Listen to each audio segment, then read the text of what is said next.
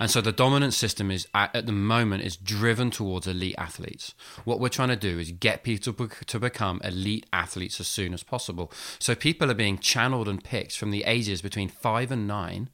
And so the interesting thing is what they found in British soccer is what that's resulting in is a decrease in the success of the national team. Because what's happening is kids aren't enjoying playing when they're young. So they don't learn any of the technical skills. All they learn is to focus on winning.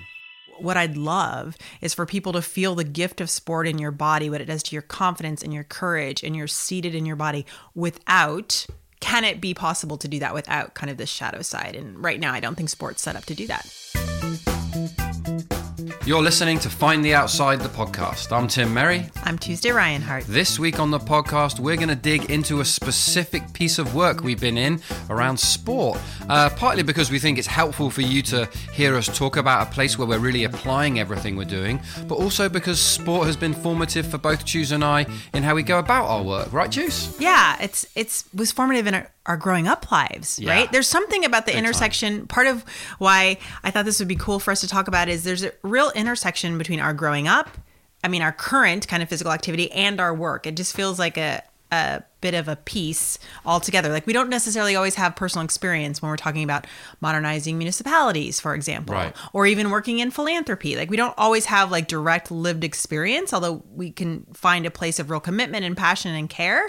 Right. But the sport work feels a little bit different. And I was struck yesterday as we were in a room That's right. with our clients, and both of us, like at two different moments, kind of shared a personal experience with sport in a way that I think deepened or turned the room a bit. And so I thought, well, let's bring that here. Yeah, because there was something we were doing kind of a teach on the floor because we're working, this group is about to launch into kind of 18 months worth of kind of like highly iterative systems intervention around the sports system.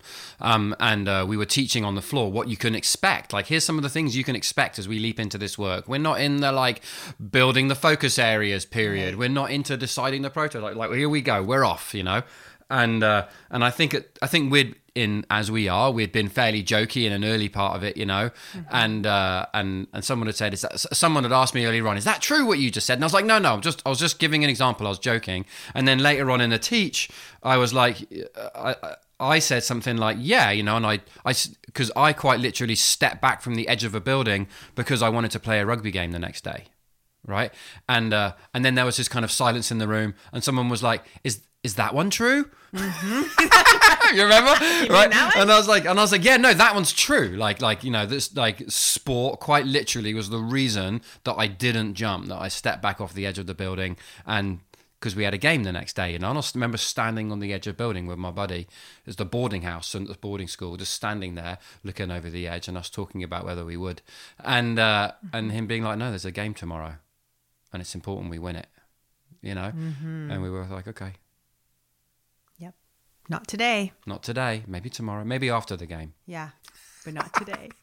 So Tim, tell me a little bit about sport for you, Grant. What sport were we even talking about? What was the game the next day? Right. So rugby was the sport I played the most of.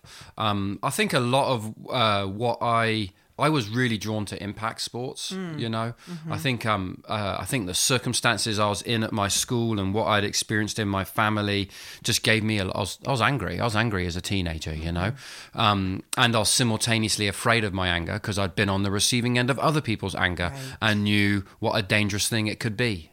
Right.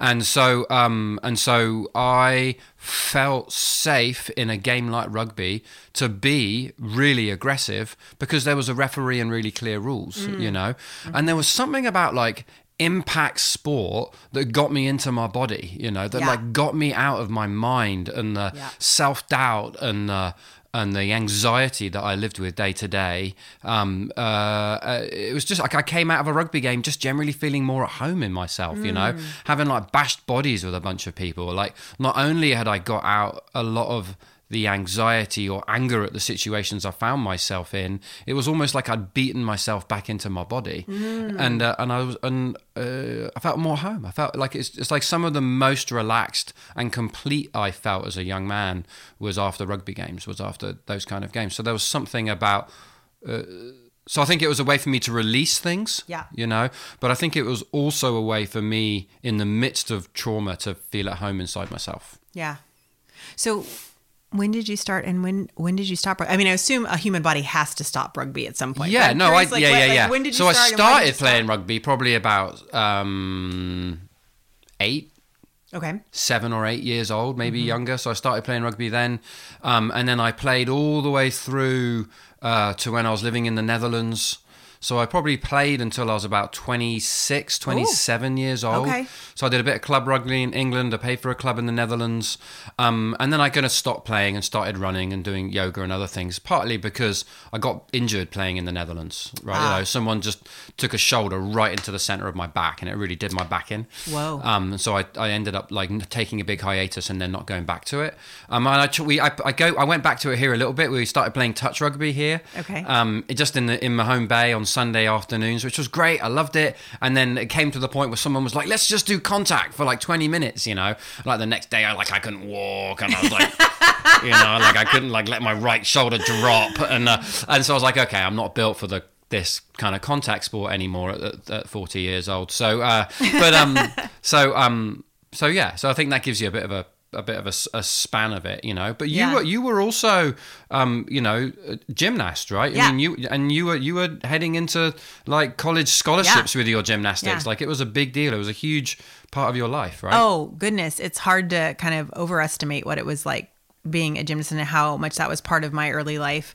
And that was actually the moment yesterday in the room too, where I could feel the room like kind of like pause.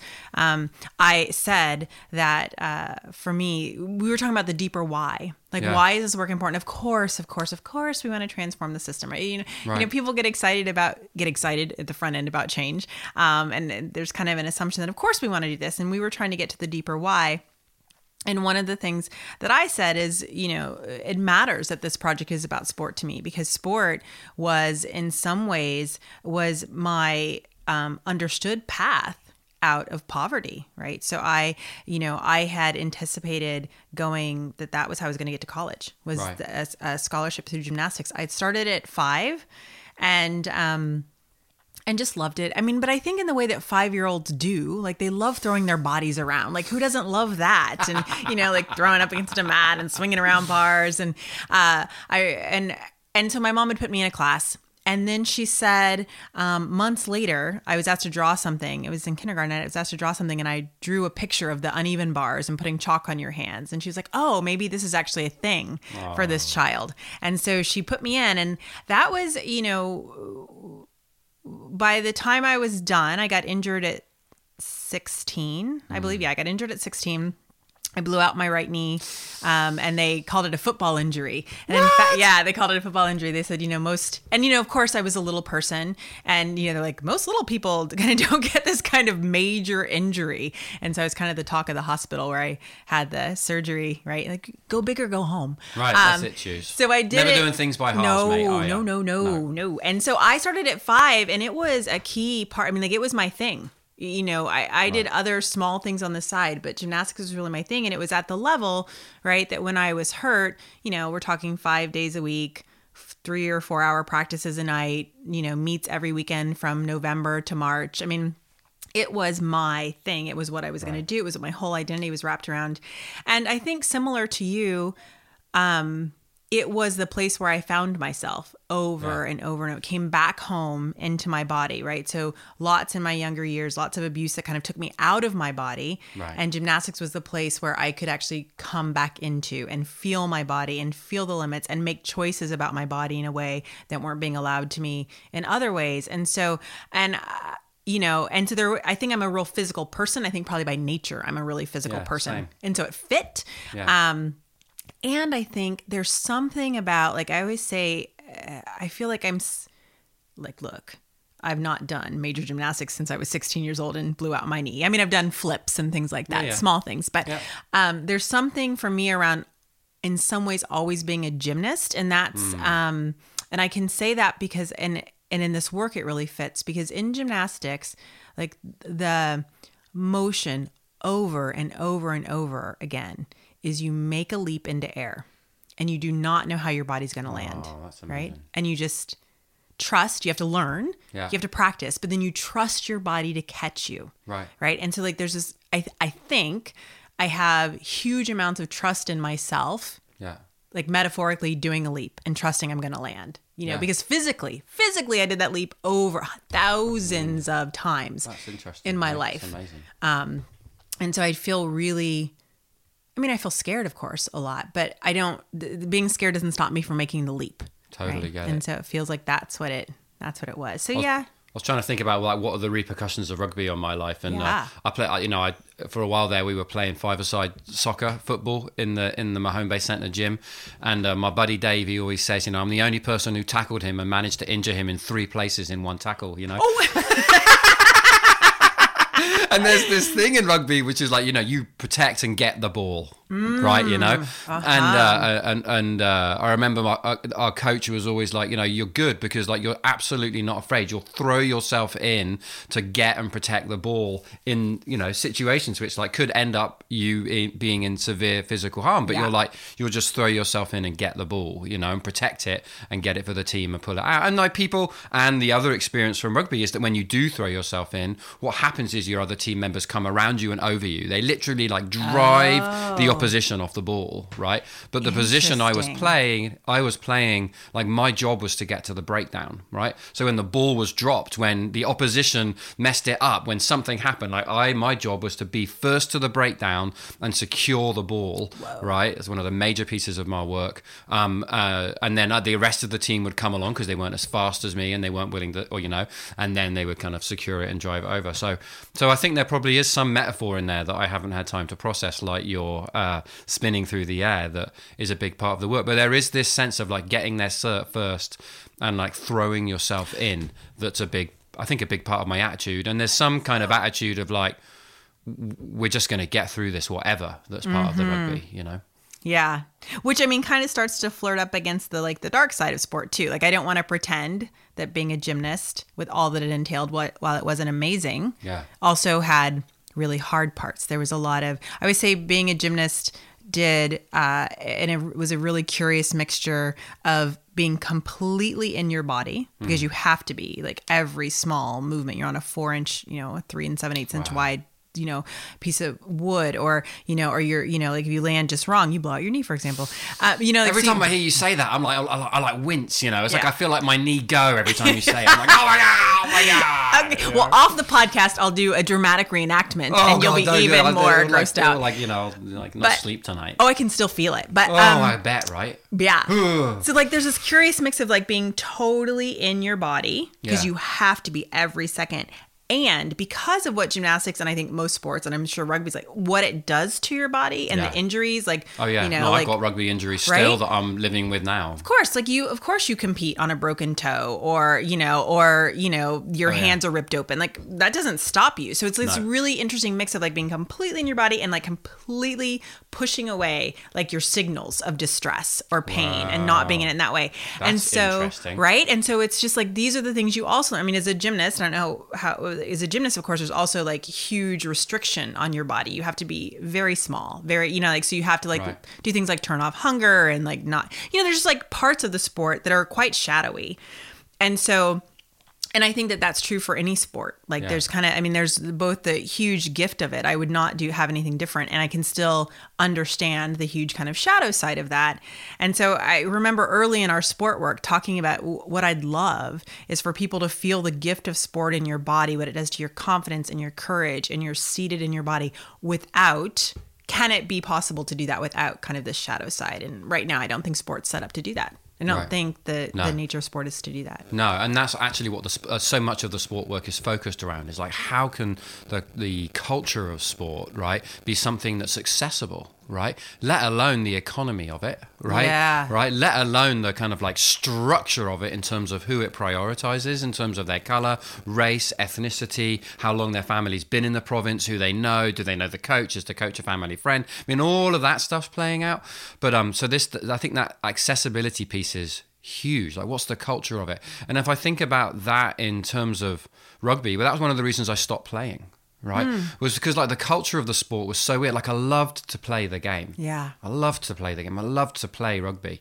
But like I really didn't like what happened after the game. Like the getting absolutely like hammered drunk and then singing songs that insulted women or like forced somebody to go through ridiculous initiation and things, or like the kangaroo court that would happen in the bus on the way back, or like, what's that mean? Kangaroo court was like, if you drop the ball over, there was a bunch of penalties that would be meted out depending on how you did in the game.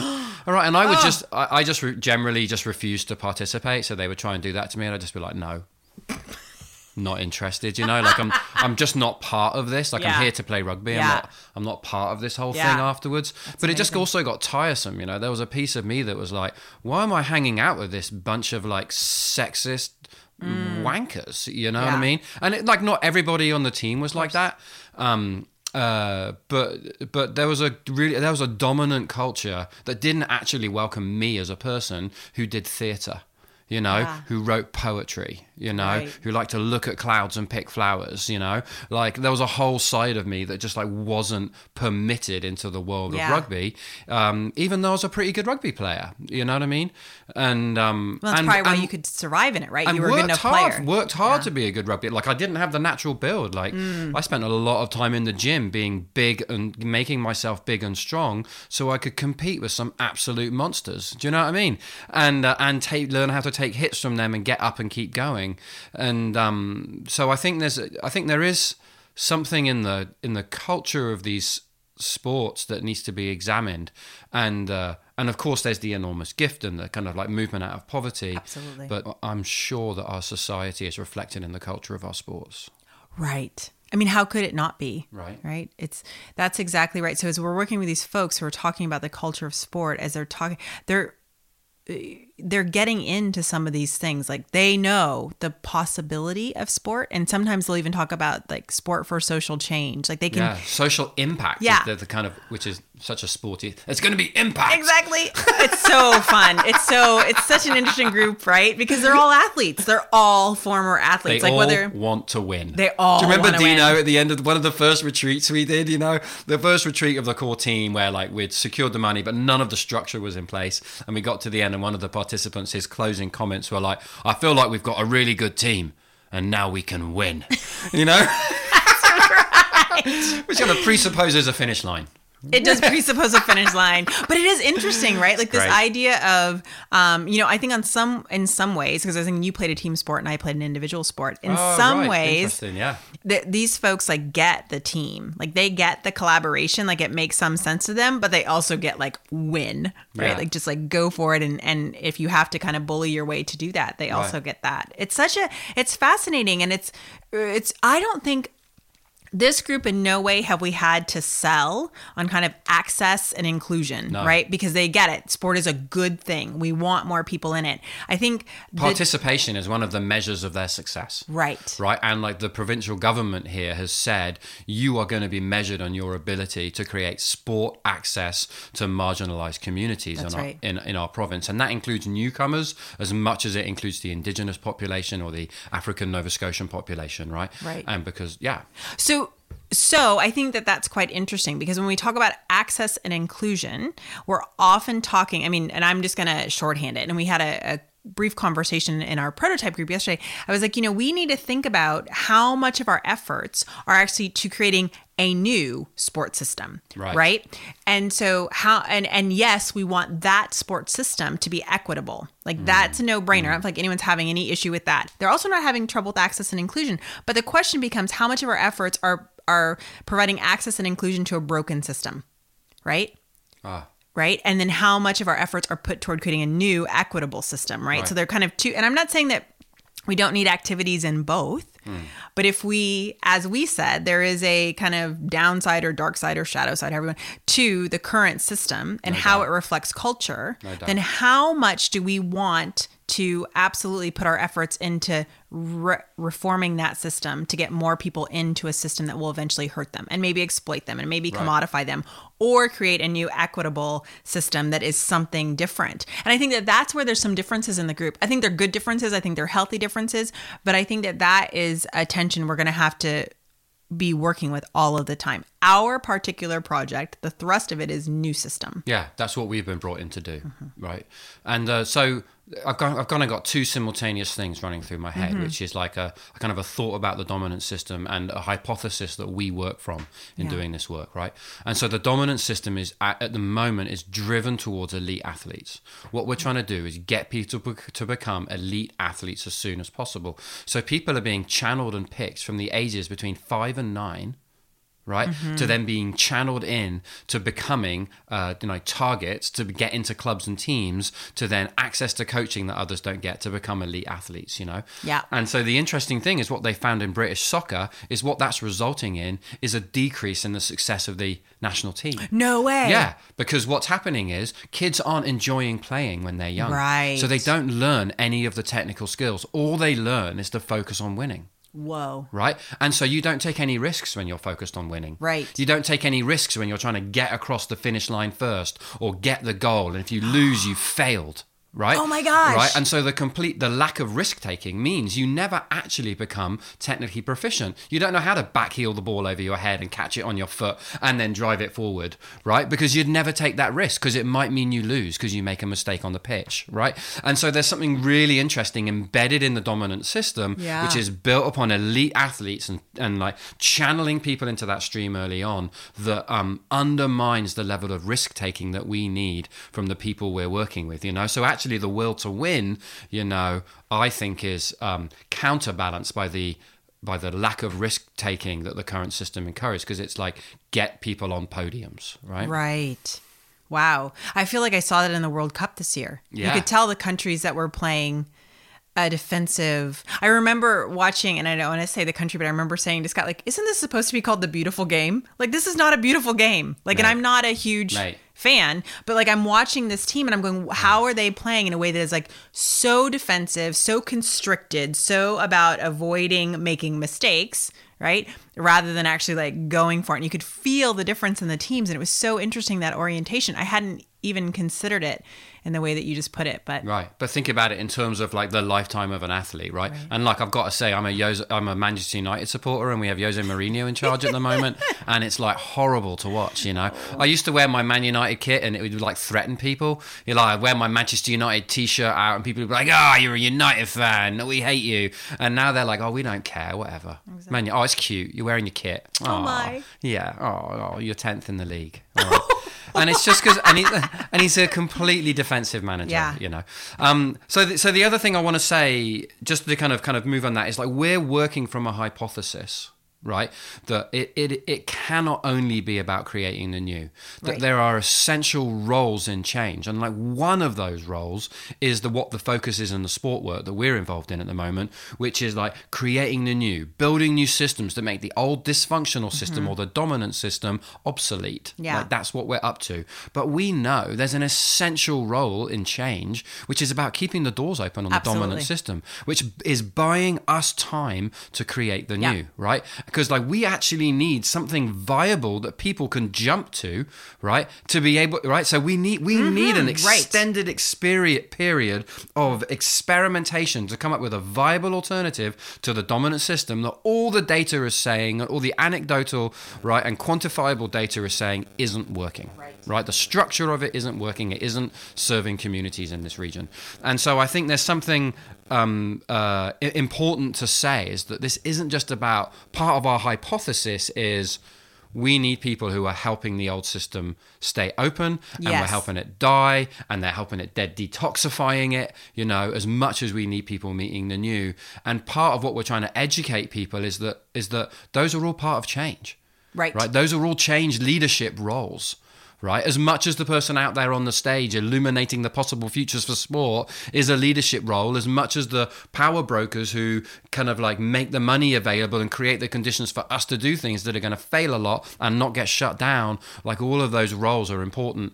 And I think often people don't think about that role of keeping the dominant system going as an essential piece of the change process. Right? Well, I think that's exactly right. I think we get really excited about the new. Right. Yeah. And so that's actually we were talking about, like, let's actually think about proportionality of our efforts. Yeah. Do we want to go 60-40? You want to go 50-50? Like, actually, let's like be intentional, because some of our efforts will be toward the old system, because frankly, our children are in that old system now. Right. Right. Exactly. We must take care of the children in the system now, and the adults in the system now, and the seniors in the system now. I was thinking about, and I feel like we'd be a little remiss if we didn't bring up the kind of the abuse scandals rocking the sports world. Absolutely. Right. And so, to just say create the new system, there are abuses in the old system that have to be addressed, like have to be stopped and now. Right. Yeah, like that is worthy effort that we have to be involved in, as well as we create the new. And so it's not enough. It's a little bit of, we talked about always being aware. In one of our earlier podcasts, we talked about like the strategic choices we're making, right? And knowing, when we're going along with the status quo or reinforcing it. And so like, I think in some ways, only choosing to look toward the new can actually leave a lot of people behind, can actually marginalize a lot of people, and often our most vulnerable people, because they're not part of creating the new. They're just trying to get in the old, or they're in the old being exploited by the older, so it's just not enough to just kind of turn your face toward the new. We have to do both. You end up looking over your shoulder and realizing nobody's with you. That's right. Yeah. Brilliant. Well, the sport work's underway. We've kicked it off, right? We've got a multi-stakeholder core team. We'll come back to this over the 18 months that we're going to be working with them. It's taken us 18 months to get here. That's right. Just to be clear, like the foundations we've laid here of working with senior leaders, doing strategic planning with different organizations. It's actually been about a 2-year foundational phase to get to this point where we're actually moving into the shared work. So it was a very exciting moment to kind of launch it yesterday, and the kind of reallocation of human resources behind the scenes to kind of move this into play. It's been such a massive kind of like strategic effort of heavy lifting to create the conditions for fundamental change right within the midst of these dominant systems. And to say that, I just think it's like both. It's like there's fundamental change going on, which is about reinvigorating and reinventing and creating the new. And there's incremental change going on that is keeping the dominant system working and improving in response to the circumstances that our children find themselves in, right? And adults find themselves in within that system. So it's like both. We can't choose. We need to think about both of those as part of the strategy. Yeah. Magic. You got a song? So I'm going to go for the Young Fathers. And it's In My View. In my view, nothing's ever given away. I believe to advance, then you must pay. In my view, love will never come my way. So when I leave, you'll be dancing on my grave. I wanna be king. And they're doing some of the most, I think, brilliant and cutting-edge hip-hop that's around at the moment. So go check them out. Young Fathers, In My View. I'm assuming that you have some beautiful piece of poetry to share with us coming from the depths of your computer. Well, I hope so. And I was just thinking, like, why this is a fit for me is that when we talked about the deeper why of the sport work, part of what I came to was that, my headline about my deeper why was kind of, brown girls are happy and confident and feel at home in their bodies. Like that's what I want for sport. And so I find myself, and maybe it's my age, just like thinking about future brown girls a lot. And so this poem, which was sent to me by our friend Wendy Morris. Hi, Wendy. Yeah. It's called Dark Testament, verse 8, and it's by Polly Murray. Hope is a crushed stalk between clenched fingers. Hope is a bird's wing broken by a stone. Hope is a word in a tuneless ditty, a word whispered with the wind, a dream of 40 acres and a mule, a cabin of one's own and a moment to rest, a name and a place for one's children, and children's children at last. Hope is a song in a weary throat. Oh, give me a song of hope and a world where I can sing it. Give me a song of faith and a people to believe in it. Give me a song of kindliness and a country where I can live in it. Oh, give me a song of hope and love and a brown girl. Do I need to start again? You just started that line. Okay. All right. It's the last line. Okay. I'm like, I can't do it again. All right. Okay. Oh, give me a song of hope and love and a brown girl's heart to hear it. Thanks, Choose. Yeah. Thanks, Wendy Morris. You've been listening to Find the Outside, the podcast. Make sure to subscribe to the podcast in Apple Podcasts, Spotify, or wherever you find podcasts. New episodes are available every second Tuesday. That's right. If you'd like to get in touch with us about something you heard on the show, you can reach us at podcast@findtheoutside.com. And don't forget to check out the Spotify playlist. It has all of the music on there that we suggest on our podcast. And also don't forget all of the kind of books and songs and everything we have is on the podcast notes. So you can find those either on our website or wherever you get your podcasts. Thanks to Mark Coffin at Sound Good Studio for making us sound so amazing. And thanks to Gary Blakemore for the awesome opening and closing music. See you next time. Bye.